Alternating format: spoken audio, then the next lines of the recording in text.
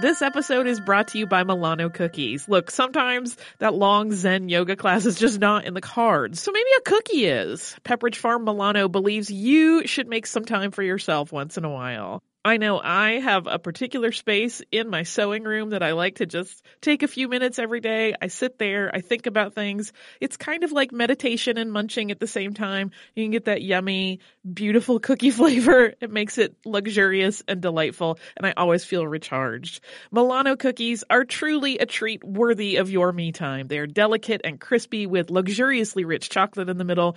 You really want to keep these just for you. So remember to save something for yourself with Pepperidge Farm Milano. Do you like boats? Do you like big boats? Do you like poor people and the rich people they serve on big boats? Are you always like, what goes on below deck?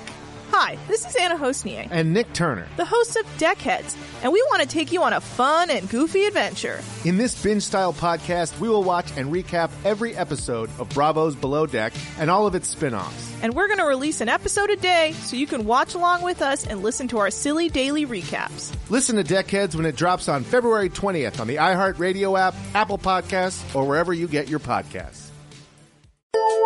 Welcome to Stuff You Missed in History Class from HowStuffWorks.com.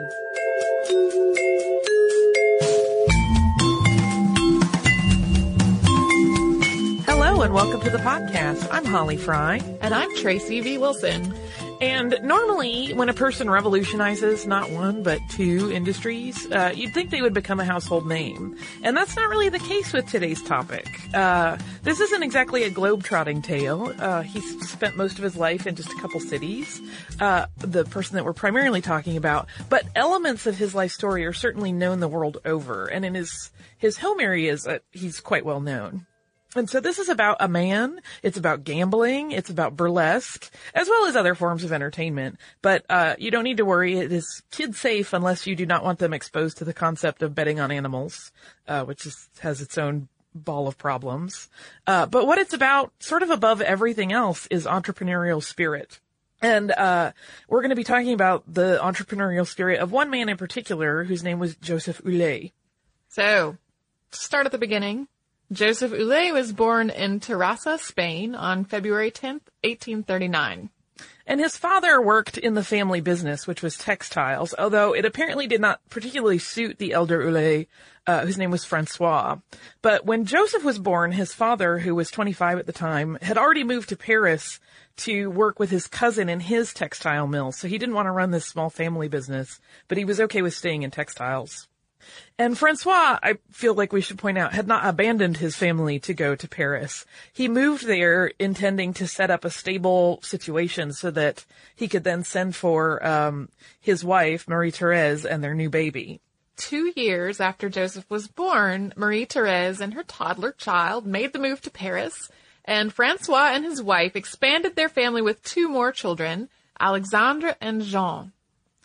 And growing up, Joseph worked for his father in Paris, but eventually Francois became concerned that his son, who had been born in Spain and was Catalan, had never learned to speak Spanish. So when Joseph was 17, he was shipped off to Bilbao, Spain as a sort of immersion plan, although they speak a very different language in Bilbao than, the Catalan would normally speak. So that was a little bit weird, but it ended up being important for him. It's here, attending cockfights, that Joseph witnessed a number of betting disputes among the spectators, and it's likely that this kind of planted the seed in his young mind that would germinate later. Yeah, and he participated in the betting from a very early age. Like, he was into gambling. And I just feel like we should say as a sidebar, personally, I will give my own opinion on this. Cockfighting is horrible and terrible, and I don't think of it as a sport. And it is sort of troubling to me that people bet on animals fighting, but just have to include it as part of the historical record. But after he returned to Paris, Oller became a fan of horse races and the betting that went on there. And horse racing was really becoming extremely popular in Paris, particularly in the 1860s and on.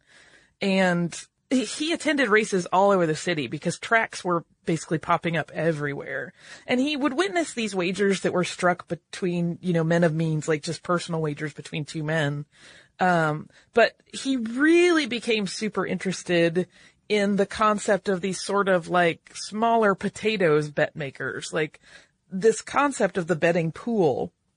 And in this instance, this is where multiple gamblers, with smaller amounts of cash to wager, they couldn't make the big bets that wealthier men could, would basically purchase, random tickets. And those tickets would be assigned to specific horses.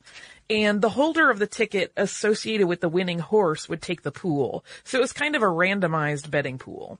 In 1865, he opened a business to take advantage of the popularity of this pool system, and he also had a mobile office, which was a gambling wagon that he would park in the Champ de la Marche with other mobile offices all ready to take bets. It's sort of like a food truck park, but with gambling instead of sesame fries. Yeah, like not the delicious food, but all of these little mobile gambling trucks would show up, and they would all, be available to take bets for these betting pools. And pool gambling was extremely popular, as you can imagine, but it was a little bit problematic. Gambling on games of chance was actually illegal in Paris at this time, and Oller was concerned that he could be shut down for his enterprise because he sold random ticket assignments, so it was basically a huge game of chance. And this whole dilemma led to a complete shift in the way sports betting was handled. So before we get into how he kind of revolutionized betting, let's take a quick ad from a sponsor. Hey listeners, I wanted to tell you about a new podcast from iHeartRadio called The Women, hosted by Rose Reed. It is a fascinating and deep dive interview show where Rose talks to changemakers and disruptors, and she finds out what really drives them. So she will ask each of them, what was your first stand, and how do you navigate success and failure? And really, what's the cost of fighting for others? These interviews are really personal, and they're candid, and sometimes they're a little bit crass, but they are always really enlightening. You can listen to these firebrands and take away lessons that will help you navigate your own life and forge your own path. The debut season includes women like Valerie Plame, the former CIA agent who is now running for Congress, and whistleblower and pediatrician Dr. Mona Hanna-Attisha, who exposed the Flint water crisis and became the center of a swirling amount of problems, and the legendary Buffy St. Marie, 60s songwriter and activist. I have personal interest in this show because I adore Rose and I executive produce it, and I think you're really going to enjoy the way that she gets into these conversations that feel like two friends talking, and they are an absolute delight. So subscribe to The Women on the iHeartRadio app, on Apple Podcasts, or wherever you get your podcasts. Hey guys, it's Bobby Bones. I host the Bobby Bones Show, and I'm pretty much always sleepy because I wake up at 3 o'clock in the morning. A couple hours later, I get all my friends together, and we get into a room, and we do a radio show. We share our lives, we tell our stories, we try to find as much good in the world as we possibly can, and we look through the news of the day that you'll care about. Also, your favorite country artists are always stopping by to hang out and share their lives and music too. So wake up with a bunch of my friends on 98.7 WMZQ in Washington, D.C., or wherever the road takes you on the iHeartRadio app. Okay, so back to Joseph Oller and his gambling methodology. So to combat this problem of this previous method of betting being purely chance-based, Oller came up with a betting system that put the gambler's knowledge to work, and this became known as the Pari Mutuel system. So his new approach to betting required the gambler to select the horse they believed would win. And for regular bettors, this made gambling into something of a science because they would benefit from learning about the racing horses, both in general and in the specific sense of tracking a particular animal's performance. It sounds sort of self-explanatory today. Yeah, I mean, it's so common now to just hear even like friends or like coworkers discussing like a person's batting average and how that's going to affect the team and their likelihood, or when they pick fantasy football, like everybody has all the stats. And that's really, this was the birth of that idea and that approach to betting on sports with Joseph Oller. And so this new business venture, being brand new, you would think would have been a gamble in and of itself, but it was not in the least. It paid off immediately. And he just immediately had people ready to place bets. And I think it's also part of the sort of that human spirit where you like to put your knowledge to work a little bit. So it was very appealing on a different level than just gambling. And he even started publishing the Bulletin des Courses, which was, in effect, the first racing form, where it would include the stats on horses and any information about them. And he even started offering betting for races that were taking place not just in France, but also in Great Britain. So he was kind of expanding the betting options for people. The first year of this off-course betting business was the same year that Paris hosted Napoleon III's pet project, the Paris Exhibition. And this meant that in addition to his regular Parisian customers, he was getting some international travelers in the mix as well, which contributed to his success and the rapid growth of his business. And the way he was making money off of all of this was that he was taking a commission for taking and managing all of these bets. And he was getting 5 to 10% of the money. So if it was a really big pool, he would only take 5%. If it was smaller, he would take 10. But there was so much cash flowing through his office, and there were so many races, especially once he had expanded the race offerings into being able to bet on races in other countries, that he amassed a small fortune rather quickly. In the late 1860s, French authorities really cracked down on gambling, and this could have just put him out of business, but his switch away from pool betting had proved to be a really wise move. Yeah, Pari Mutuel kind of saved him in the end. The Court of Cassation, if I'm pronouncing that correctly, which is the highest court in France, was examining this idea of, how gambling and betting should be handled and what was going to be legal and what wasn't. And they did indeed decide that pool gambling was illegal in a ruling that was made on June 6th of 1869. But Pari Mutuel was determined to be safe from this judgment, as it was not considered a game of chance because it relied on people's intellect and knowledge. This doesn't mean that his enterprise just sailed right along, though. Outside of the gambling world, there were other events unfolding that made Paris a really tumultuous place to live. So during the winter of 1870 to 1871, Prussians, which were leading several independent German states that France had been at odds with, surrounded Paris, and they eventually defeated France in the Franco-Prussian War. Right on the heels of that defeat, as Napoleon III's government was crumbling and a peace treaty with Germany was being negotiated, the people of Paris rose up against the French government, and the events of the resistance, known as the Paris Commune, lasted from March 18th to May 28th, 1871. And those could easily be topics in and of themselves for full podcasts, but I just wanted to give you a quick kind of here's what was going on and why Joseph Oller had in fact gotten out of Paris for a while. He fled to London before the Prussian invasion even happened. But once the political turmoil of the winter of 1870 and the first half of 1871 had died down, he returned to Paris and he picked his business right back up where he had left off, and it was immediately successful again.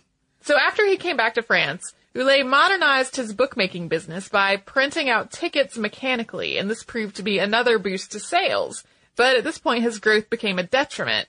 His 5 million francs a year business and auto-printed tickets were now viewed as illegal gambling by the French government. Yeah, since he was automatically generating some of the tickets, I think my understanding is that it then kind of got a little fuzzier in terms of, no, this isn't always a scientific process. Like, people aren't always relying on their research. And Oller actually tried to negotiate a deal with the authorities, where the government would take control of Pari Mutuel betting. But this kind of fell on deaf ears. They were not willing or ready to create a whole new sort of government office to handle that. And he ended up going to trial in 1875 for his illegal business. And this trial did not go well. Pari Mutuel Gambling joined betting pools as an illegal enterprise, and Oller was sentenced to jail time of 18 days. His whole betting business was shut down. So after Oller had, gone to jail and served his time, which apparently was very upsetting for him, as you can imagine, he really felt like that was a mark of failure to some degree. He it went back to his life, but he really wasn't beaten down by that incident. He did continue to have a hand in the racing and gambling world even after his imprisonment, in the legal areas of it. But he primarily moved on to other money-making enterprises. He apparently, when he had been in London that brief time during the political tumult in Paris, he had been introduced to the theater and the idea of entertainment in that arena. And so he turned his betting office that he had into a cafe and a theater.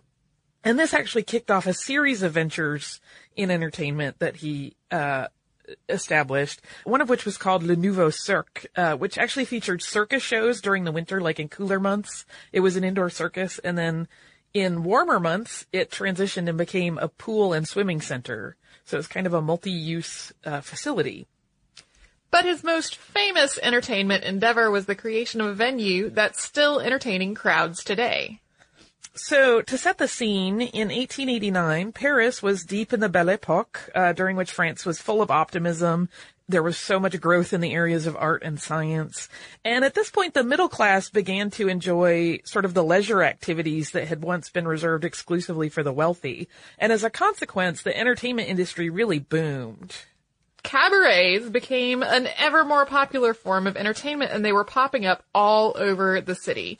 Le Chat Noir and Les Folies Bergères were just two of the establishments that were attracting crowds and making money. Yeah, he had really switched his sort of focus as an entrepreneur over to entertainment at exactly the right time. And as this entertainment industry grew, he had become, pretty experienced in opening and running these sorts of venues. And he decided, again in 1889, that he was going to partner with a man named Charles Zidler. And he was a showman who would be able to run the day-to-day operations of a dance hall and sort of bridge the gap between the business side of it and the artists. And if his name sounds familiar, by the way, Jim Broadbent's character Harold Zidler in Baz Luhrmann's Moulin Rouge is based at least partly on him, although there are some historians that say that really Harold Zidler is a combo of Oller and Charles Zidler. The two of them bought this dilapidated dance hall called the White Queen, and it was a mess with a crumbling facade. They renovated the building, they put a huge windmill on top and painted it red, and this, of course, became a Paris icon. Yeah, it was an extremely ambitious plan for a really crappy looking building. It would be like, we're going to make a fabulous palace out of this old shack. But it worked. And although there were a lot of renovations kind of constantly going on, and Oller and Zidler really kind of shot for the stars in all of their planning, they weren't done with everything on time. But Oller was pretty adamant that they stick to their schedule. So even though there were still sort of transition renovations going on and things were not complete, they opened the doors as scheduled on October 6th of 1889, promptly at 8 p.m. The Moulin Rouge drew crowds right out of the gate, but Oller and Zidler weren't content to simply coexist with the other dance halls. They wanted to outdo them all, so they started hiring the top acts away from other venues, including Louise Weber, better known as La Goulue, or the Glutton, because of her endless thirst for alcohol. Weber was outrageous in every way, and during the Belle Epoque, that was a huge draw. And then they also bought the mammoth wooden elephant from the 1900 World's Fair, and they moved it into the garden which surrounded their dance hall. And they built a stage inside the elephant that offered semi-private shows for men only, so it was a little bit more adult in there. So all of these famous icons that we associate with Paris, particularly the Moulin Rouge, were really the ideas of Charles Zidler and Joseph Oller. Hey, Holly, we have some exciting news. Yeah, I am wildly excited, and people will have another opportunity to watch me cry at art. Yeah, you sounded so calm, and it's not a calm situation at all. Our trip to Paris last year was really successful, so we're doing another similar trip this year, but this time to Rome and Florence. It's May 14th through 21st, 2020, and like last time, it is with a company called Defined Destinations, who is planning out this whole trip for us. Yeah, and during that week-long trip, we are going to see some of the great art that we have talked about on this show many times, including Michelangelo's David. We are going to go to Tuscany. We're going to visit St. Peter's Basilica. We are going to the Sistine Chapel. So it's going to be a fantastic trip. You can get the whole list of places that we are going and information about booking at defineddestinations.com. Scroll down to the Rome and Florence trip with Stuff You Missed in History Class, or come over to our social media. We have posts about it there too. Hi, everyone. It's Katie Couric. I've got a ton of questions about this crazy time we're living in, and I know you probably do too. On the new season of my podcast, Next Question with me, Katie Couric, I sit down with people at the center of the issues shaping the world around us, like the impact meat has on our health and on the environment, why the maternal mortality rate in the United States is so high, and how the 2020 presidential candidates plan to improve the lives of everyday Americans. I hope you'll join me for these fascinating conversations on the second season of Next Question. Subscribe and listen every Thursday on the iHeartRadio app, Apple Podcasts, or wherever you get your favorite shows.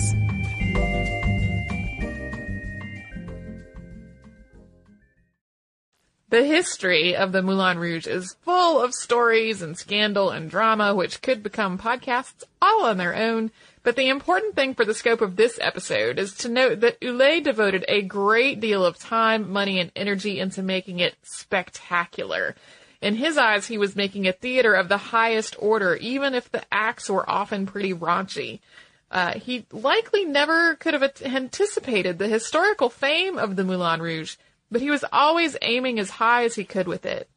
Yeah, he was sort of a man who created success. So not only had he revolutionized betting, but he really kind of raised the bar in the entertainment industry and made it about like always plussing it and, you know, never to be content. You could always be building more. You could always be bringing in more audience. You could always make the crowd more astounded.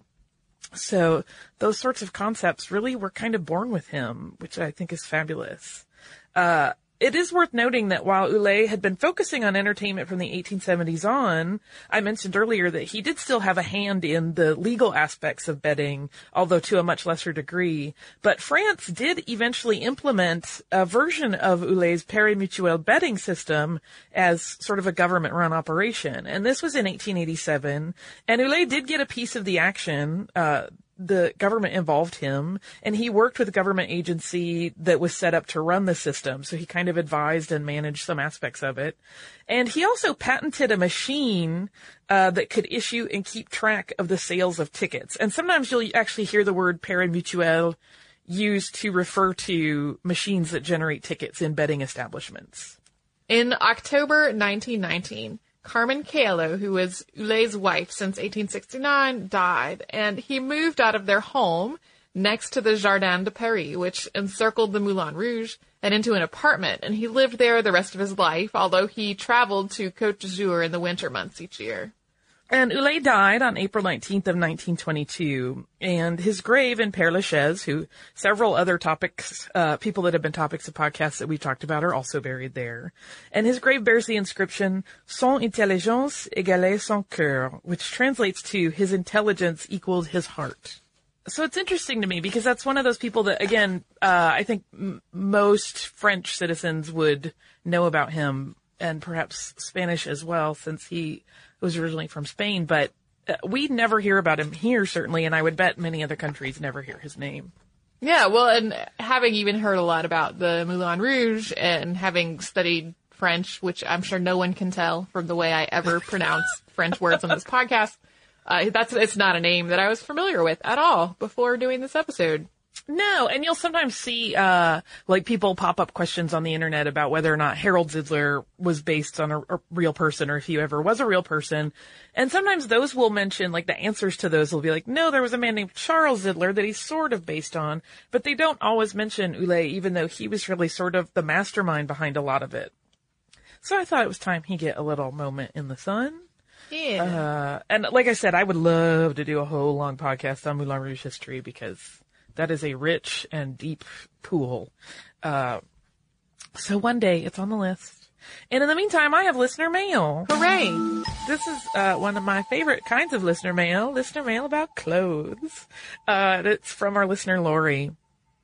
And she says, Dear Tracy and Holly, she thanks us for the podcast. She says, I currently live in Hong Kong, where I teach English and French to small kids, and my brain is semi-melted by both my audience and the temperature.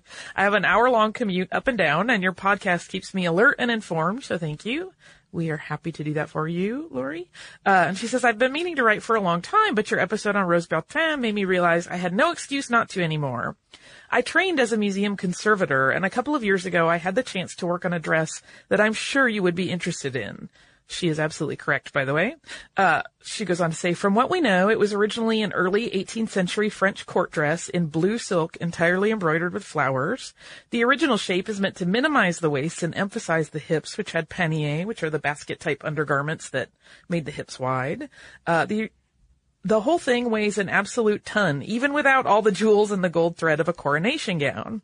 Because of the amount and quality of fabric used, this dress would have been worth a huge amount of money at the time, and was certainly an investment for a lady of the French court.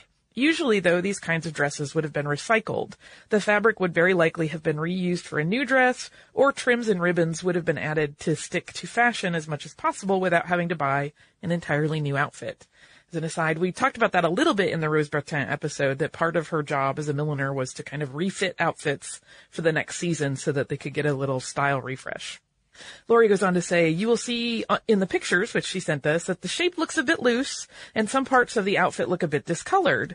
This dress was eventually used during the Victorian era as a costume dress, but by a rather larger lady than its original owner, so the waist had to be loosened considerably and the skirt lengthened.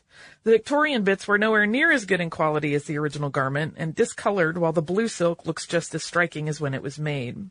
Though I feel rather annoyed at the additions which don't do anything for the dress and which we can't remove as they are historical repairs, which is conservator jargon for, but it's there and it's part of the object's history, and if I take it away, I will take away part of the object's history. I am very glad that this dress wasn't taken apart or thrown away when French court fashion was no longer needed. So thank you, fat Victorian lady. And then I will, I'm not reading her whole thing because it's a bit lengthy. She also goes on with a PS that I love, which is, we just got our annual passes to Disneyland Hong Kong. And though they have no Haunted Mansion, they have something called Mystic Manor, which is based on early designs for a museum of the supernatural. It finally happened. And Danny Elfman composed the music. As a museum person, former cast member, and Danny Elfman fanatic, that sounds like a dream come true.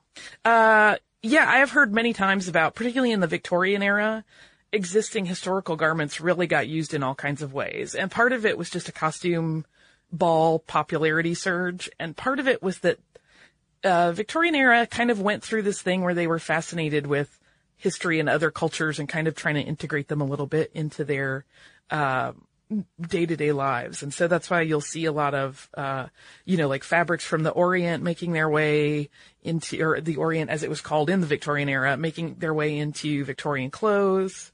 One interesting thing about these types of gowns that she's talking about from the Rococo era is that they had like a lacing in the back, even though they usually buttoned or hooked down the front.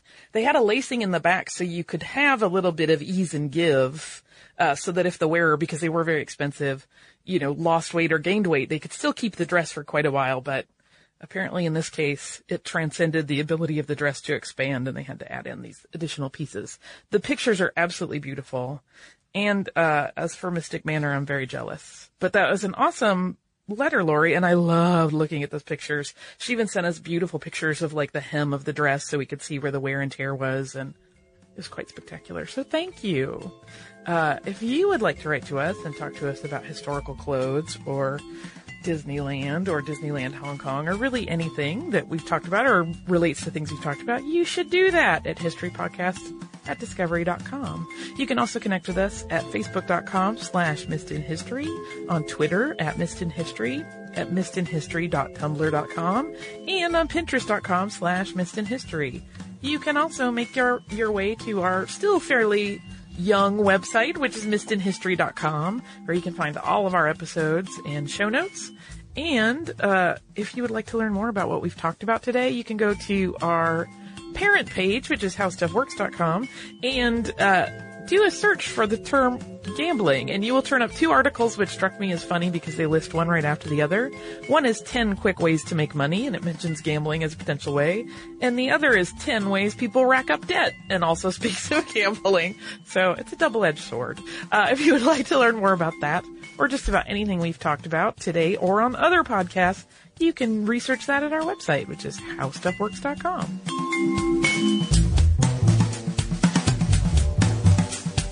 For more on this and thousands of other topics, visit howstuffworks.com.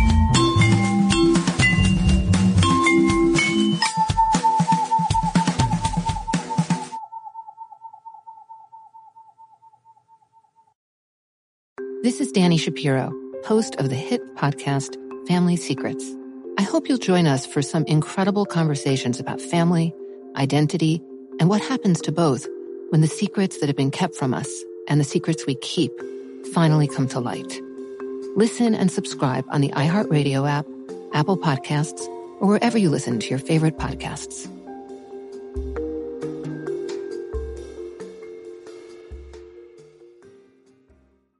We are going to Italy. After the success of last year's trip to Paris, we are planning another similar trip, still with defined destinations, this time to Rome and Florence. Yeah, we are going to spend a week exploring some amazing things. We're going to have city tours of both Rome and Florence. We're going to see the Roman Colosseum, the Vatican Museum, and the Sistine Chapel, St. Peter's Basilica, Vatican City. This is just a tiny fraction of all the stuff we're going to get to do. Yeah, it's May 14th to 21st, 2020. And to get more information, go to defineddestinations.com and scroll down to the Rome and Florence trip with Stuff You Missed in History Class.